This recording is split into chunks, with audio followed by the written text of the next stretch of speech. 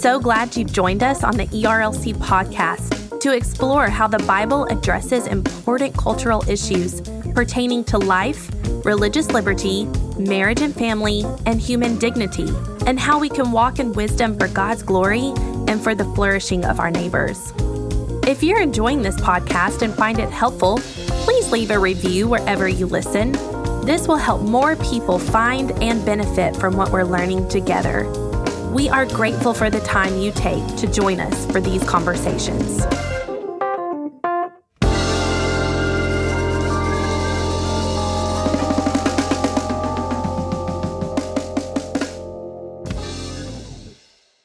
You're listening to the ERLC podcast. Okay, stop. Nope. You're not a Muppet, you know? You don't have to. Maybe I am a Muppet. Hello, and welcome back to this week's episode of the ERLC podcast, where each week we'll be talking about our work at the ERLC and focusing on what Christians should know about the things going on in the world. I'm Lindsay Nicolay, and with me in the studio is the newly appointed acting president of the ERLC, last week I called you now I really can, the Brent Leatherwood. Stop. Hello, everybody. It's a joy to be back with you once again and be here sitting across from my colleague, Lindsay Nicolay. Should I tell our listeners that you now require all of us to call you President Leatherwood? Okay, see, we're the Ethics and Religious Liberty Commission, which means we should strive, even in our fallenness, to always tell the truth. And that is not accurate. So Brent is obviously embarrassed that I have mentioned this at the beginning of our podcast. In truth, though, we are all very thrilled. We're thankful that Brent is able to be at the helm. The trustees, this past week, we had our meeting and appointed him as the acting president. And we are thankful. We're thankful that God put you in this position for this time, Brent.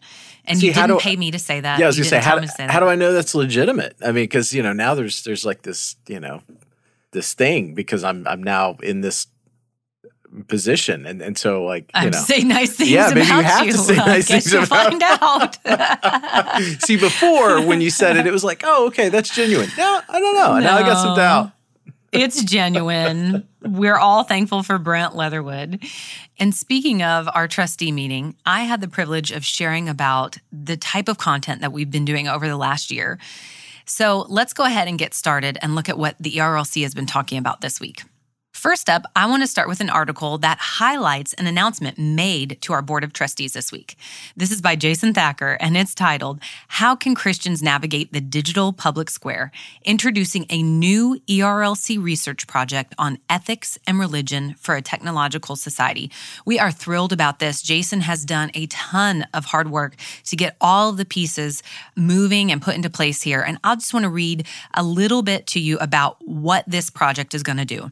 The Digital Public Square Project will gather some of the best voices from across academia, journalism, public policy, think tanks, and most importantly, the local church to clarify the state of the digital public square and to cast a vision for Christian engagement in the areas of content moderation, online governance, and engagement with the technology industry as a whole. And if that sounds confusing, that is why we're thankful that this Public Square project is being put into place, because they will help clarify what these things mean and what a Christian's role should be in speaking into the digital public square.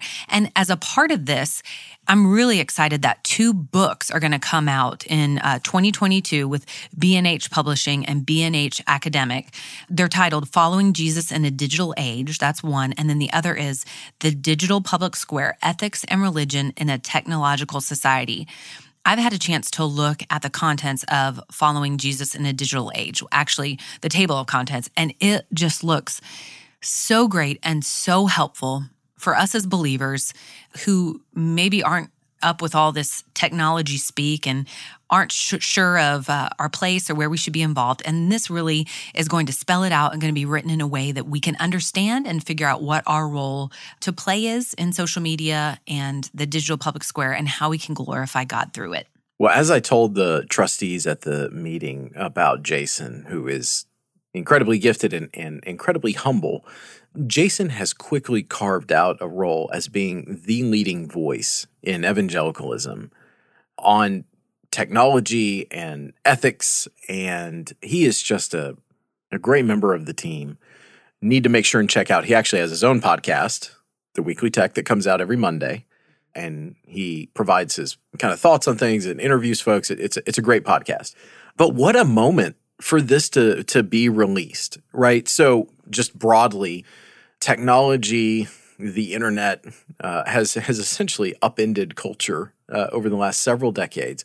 But then, like, even this week, the Wall Street Journal has revealed, after obtaining private memos from within Facebook, about just some of the information that the staff there at Facebook knows about the ways that interacting with their platforms is changing and is affecting people's mindset, is affecting their own understanding of like their body image and whatnot, the harm it is doing to people. And I mean, it's crazy. It's something like Instagram.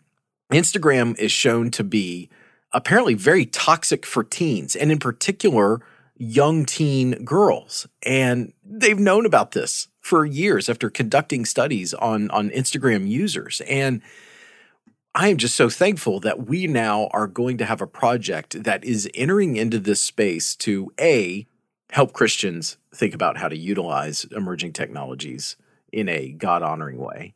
B, as a way to resource and equip the church so that pastors know how to talk about these issues cogently and in a way that is helpful. And also as a way to speak in to these secular companies, these technology platforms, because a lot of times, and again, this is actually something I also shared with the trustees, it never ceases to amaze me when Jason says, oh yeah, I got a call from this technology firm or this technology company, and they basically have said, hey, so we've created this new platform, but we didn't stop to think about the ethics of doing so. Can you help us just maybe understand the effect we may have on folks? And Jason just essentially being, taking a very mission-oriented mindset, is willing to sit down with these people who don't have a biblical framework for thinking through these issues. He's sitting there patiently walking them through the effect that their platforms may have on things such as religious liberty or human dignity or free speech rights. And I'm just so excited that this project is now public and that our trustees approved it resoundingly, and we can get it off the ground and going. Yeah, and I think it's important to highlight there's going to be a four-prong approach that will extend throughout 2021 and 2022, which will include those titles that I told you about, an in-depth report on the state of the digital public square, a set of guiding ethical principles for digital governance, which is just great and so needed, and numerous resources, as Brent highlighted, for the local church to use to engage and bear witness to the gospel. So we are thrilled about this. We are happy for Jason, so thankful for his leadership. Next up, we have a piece by Jill Wagner, and we wanted to continue to focus on the people of Afghanistan, and especially those who are refugees who were able to make it out of the country, specifically who are coming here to America. So she has a piece titled 4 Ways the Church Can Serve Afghans and Other Refugee Communities, an interview with a pastor born in Syria.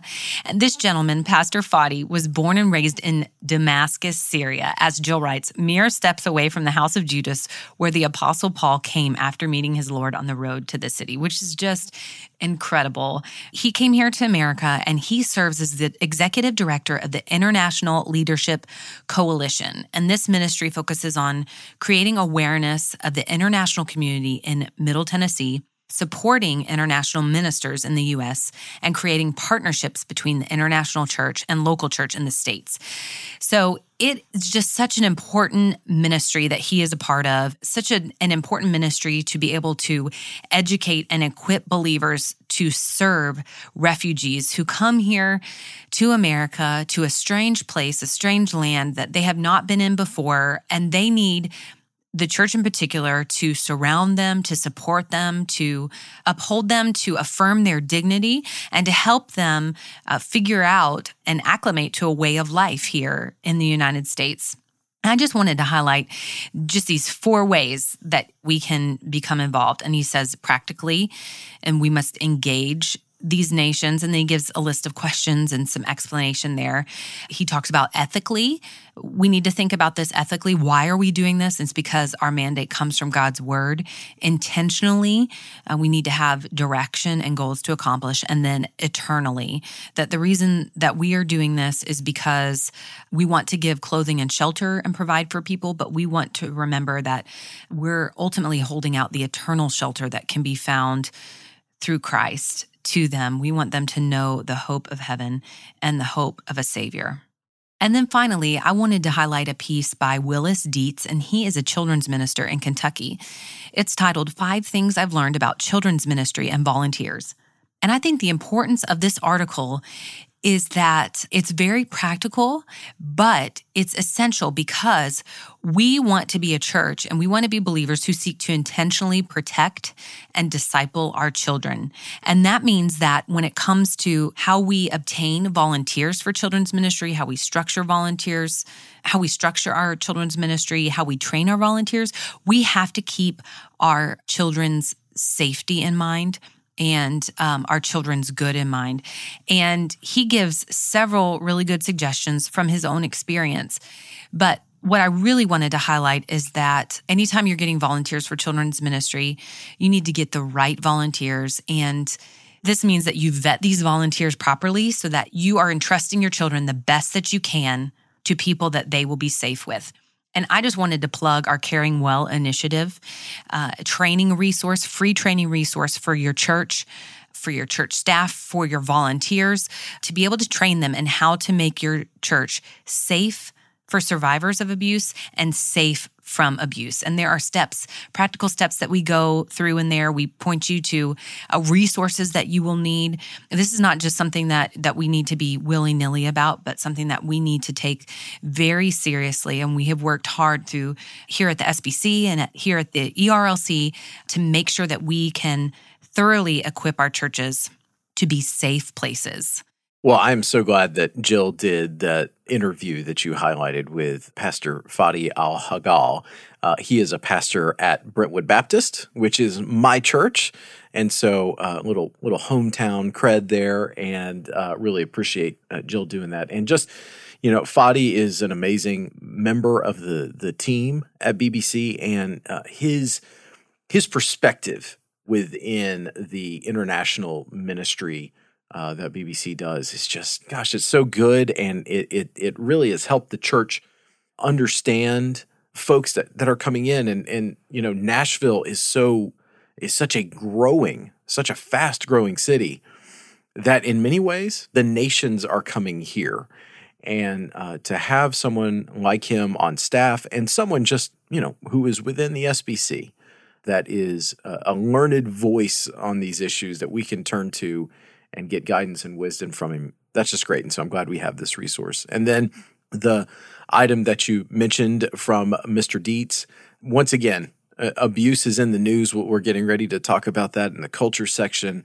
It is certainly something that the church should confront and the church should prepare for, and taking these kinds of steps to make sure that the folks who particularly are in our children's ministry areas are vetted and are prepared and know what to look out for in case some sort of vulnerable situation were to occur, try and prevent those, and how to react if those do occur.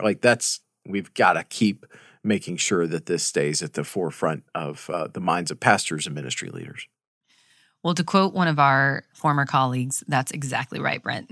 And that's why we're thankful to be able to continue to provide these resources for free to help the church to keep people safe, to remove stumbling blocks for the gospel. We want people to be in a place where they can safely hear the gospel and hear the good news of Jesus Christ. And we want the church to be a refuge for people.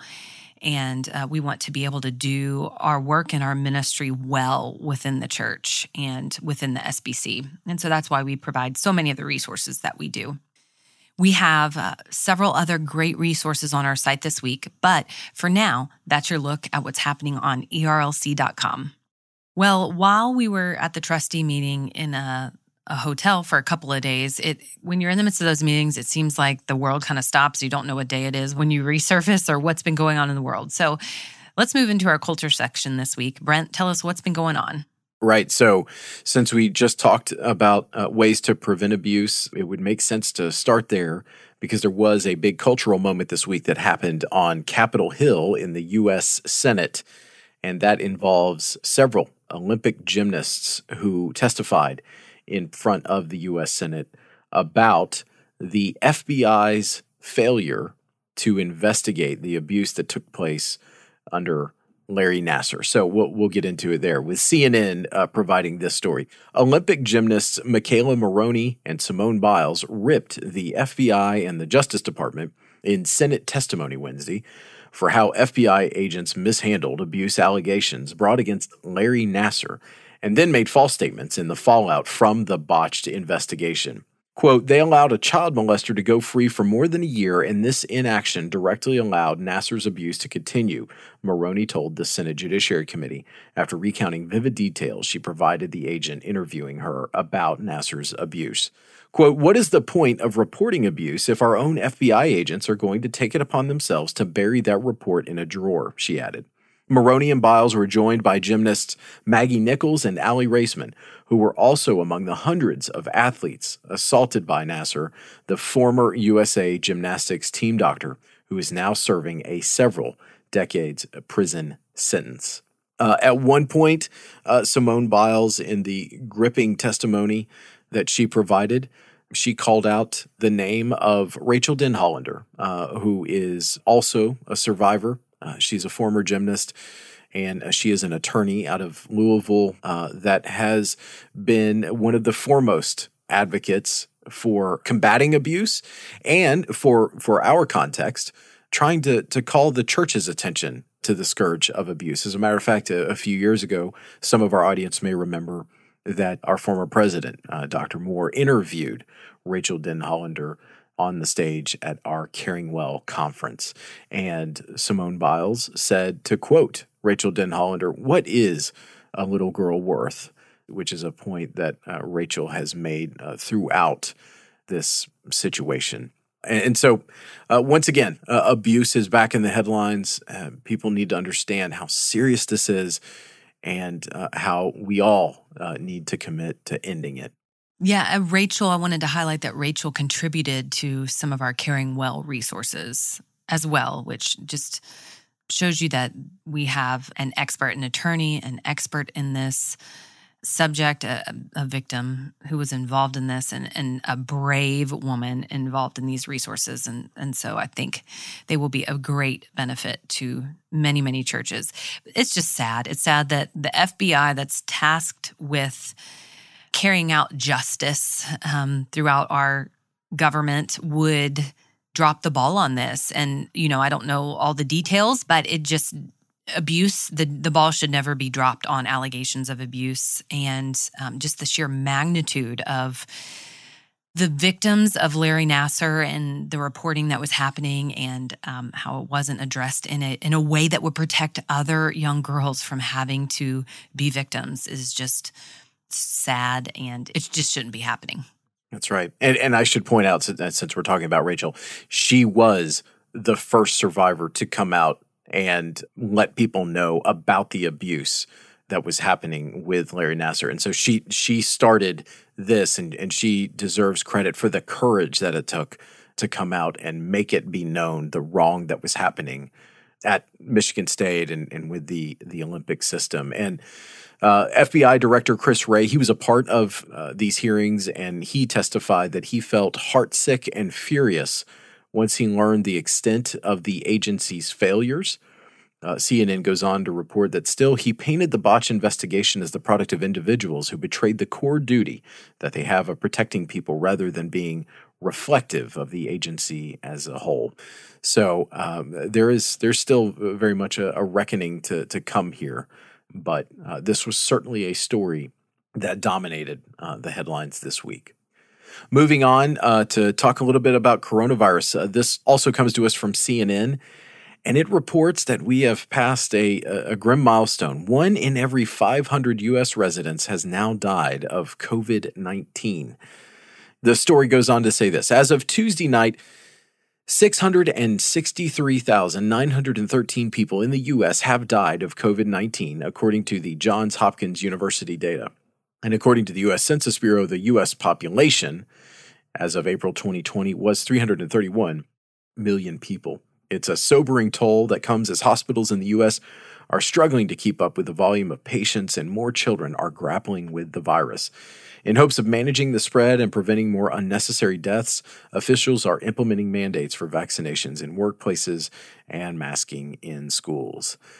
I bring this up just to say, once again, just try and make another point in our audience. If you haven't yet gotten vaccinated, please talk to a medical professional, seek out a doctor's advice, and more than likely, barring some really extenuating circumstances, they will advise you that it is much more safe to go get vaccinated than to risk getting this disease, which every person who comes into contact with it has a slightly different reaction. And some people, they just say it ends up kind of feeling like the allergies.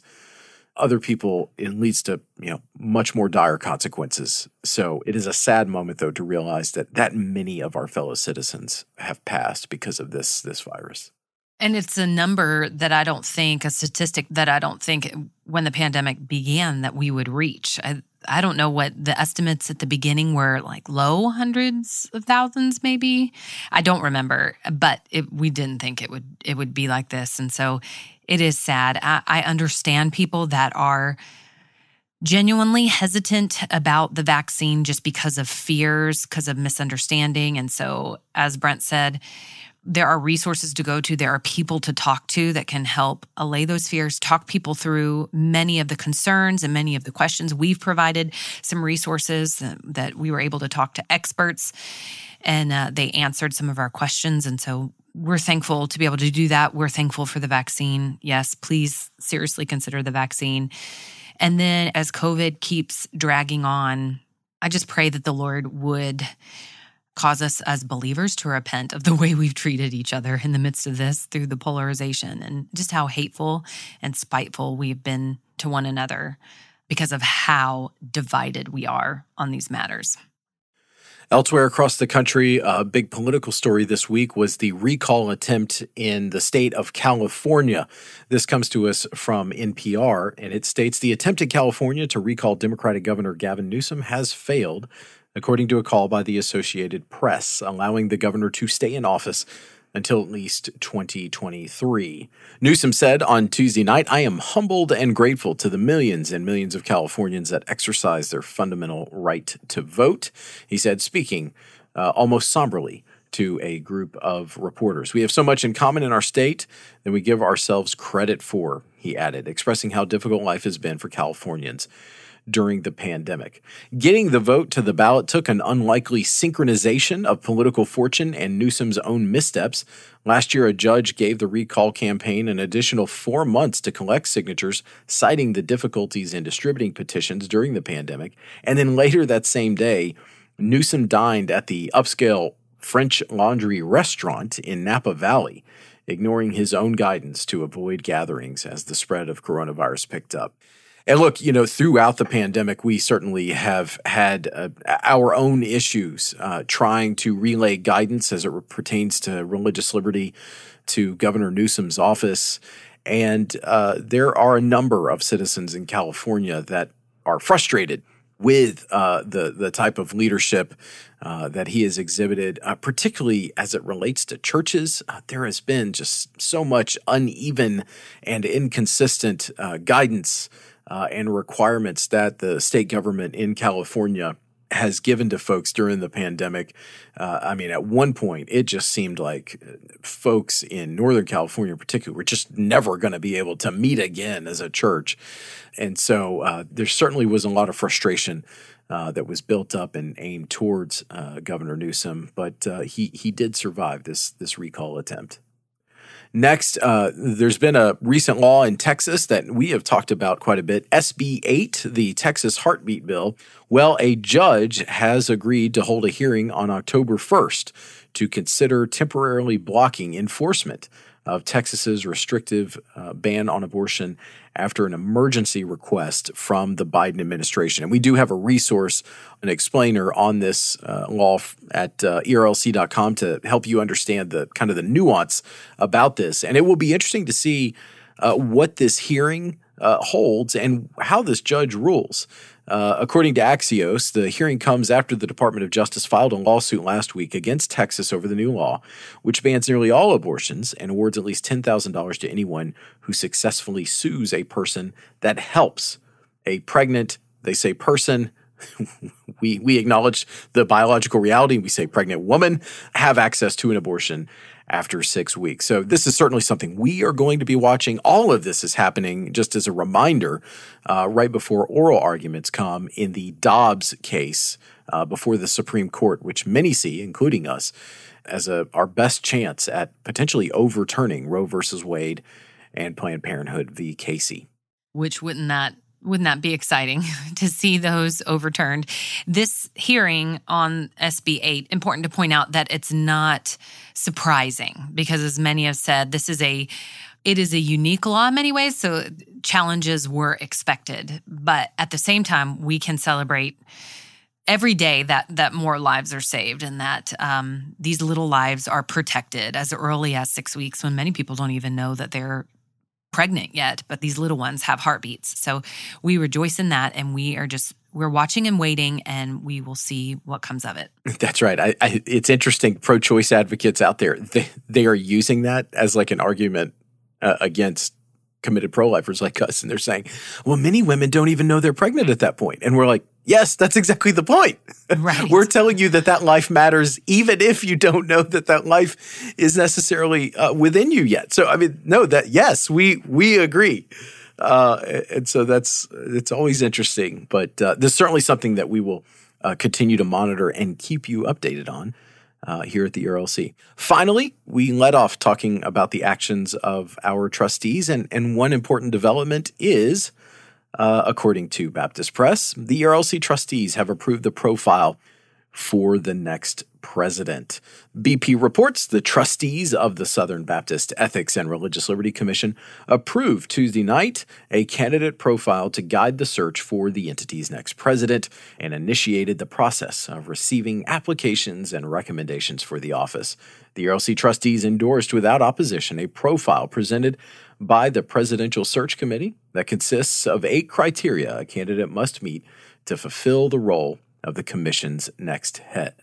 The action occurred during the trustees' annual meeting, which concluded on Wednesday at the Opryland Resort. Information on how to apply for or recommend a candidate for the ERLC presidency, as well as the full candidate profile, may be accessed at erlc.com/presidential search. So we're really thankful that our trustees approved this and have now decided to move into the next phase, which is accepting nominations and resumes, and like a number of our pastors and church staff members out there understand all too well. This is a great step, and it's just one necessary step in a very long process towards identifying the proper candidate to fill this role that God is calling to. Yes, just the beginning. And will you read off those qualifications, just the bolded lines? I don't have the article in front of me. So in its own words, the profile approved by the ERLC trustees calls for the candidate to be 1, spiritually mature, 2, a faithful servant, 3, convictionally Southern Baptist, 4, appropriately educated, 5, an excellent communicator, 6, pastoral in heart, 7, an experienced leader, and 8, a proven unifier. Did you know that you were reading a description of yourself right now in the intro? Is that how you would have described yourself, Brent? No. Oh, well, we're thankful that... No, I am a lowly servant of Christ and chief amongst sinners. That's how I would describe myself. As we all should view ourselves, because that is the truth. And we are all just putting our pants on one leg at a time, as they say. So we are excited for the way that our trustees have stewarded this and will continue to.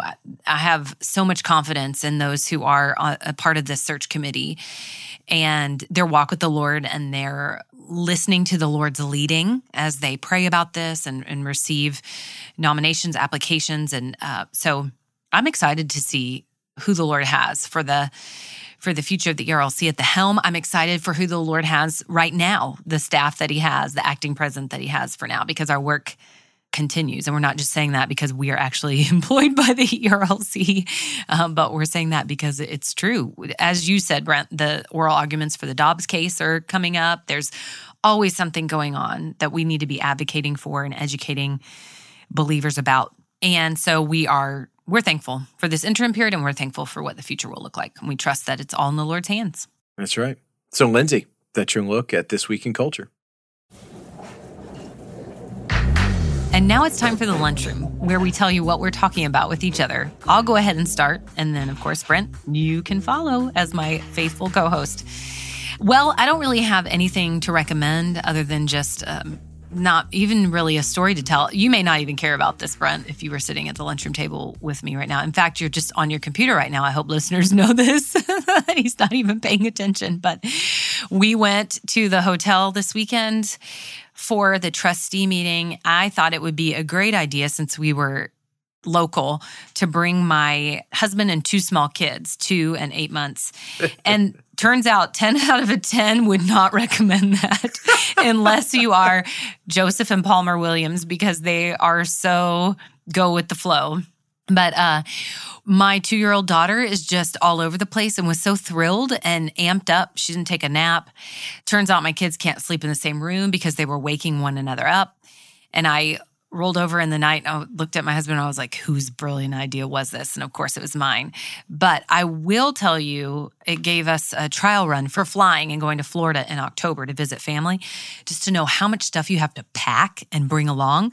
But also, I've turned into one of those parents that I didn't think I would be, and I bought a backpack leash for my 2-year-old, and I used it at Opryland, and it's a game changer. You feel like people are judging you, but I don't really care because I don't want to lose my child, and I don't trust people. So, but she can't run away when you're pulling her on a leash. It's terrible. I don't want to get any emails about that. I know that she's a human being full of dignity and worth, which is precisely why I wanted to put her on a backpack leash.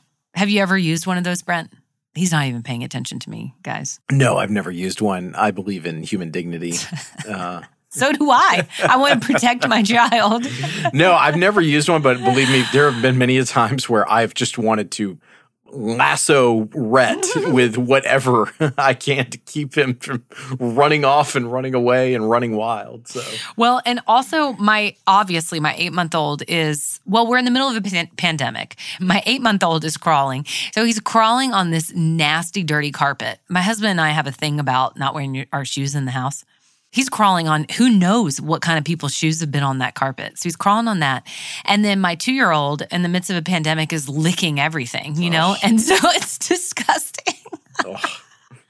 I don't understand why people like to travel, why they enjoy it with 2 small children. It's just not fun. It's not fun. And it's work. And so we had so much fun. We just signed up to do it all over again in October.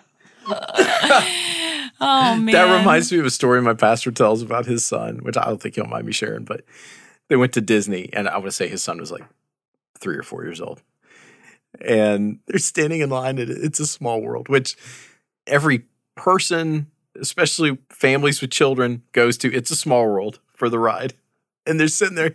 He's talking with his wife. All of a sudden, he looks down, and his son is licking the handrails. Oh, yeah. Just, and he's like, what are you doing? You don't understand what is all.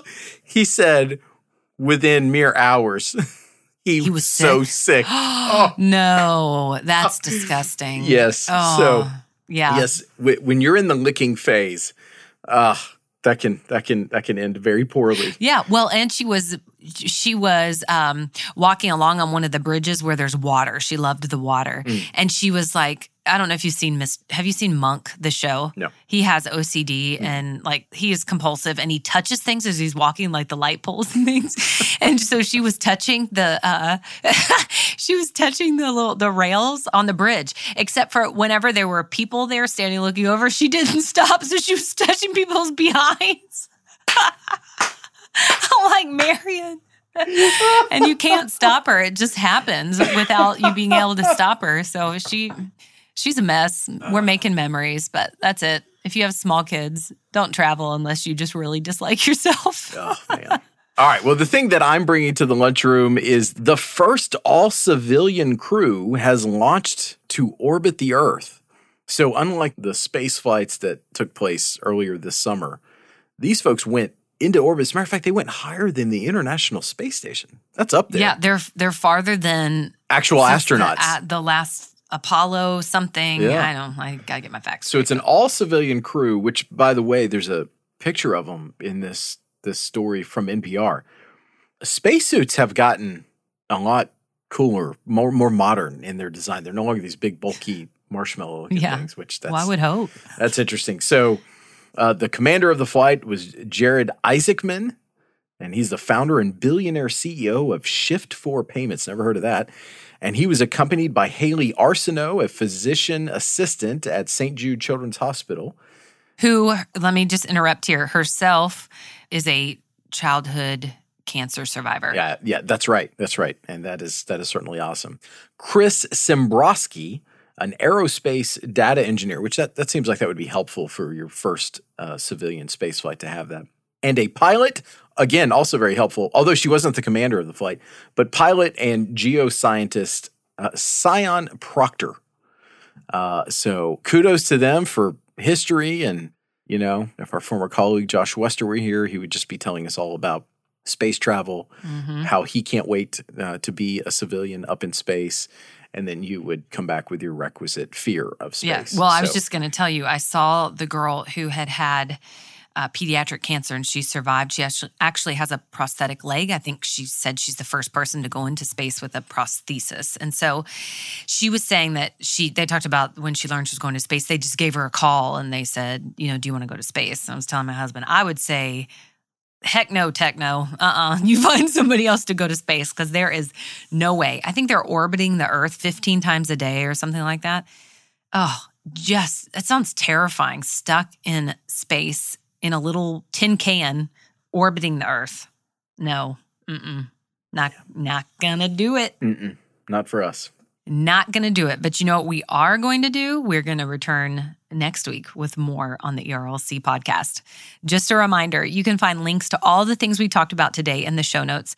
And if you like the podcast, please consider helping us spread the word by sharing the episode on social media or going into your favorite podcast app and leaving us a rating and review. And in addition to listening to the ERLC podcast each week, be sure to check out our other ERLC podcasts. Weekly Tech airs every Monday, and its host is Jason Thacker, who is one of the leading voices on technology. And if you like staying informed about important policy issues that matter to Southern Baptists, Capitol Conversations is our podcast directly from Capitol Hill. Search for Weekly Tech and Capitol Conversations wherever you listen to podcasts. Thanks again for listening, and we'll be back next week with more content.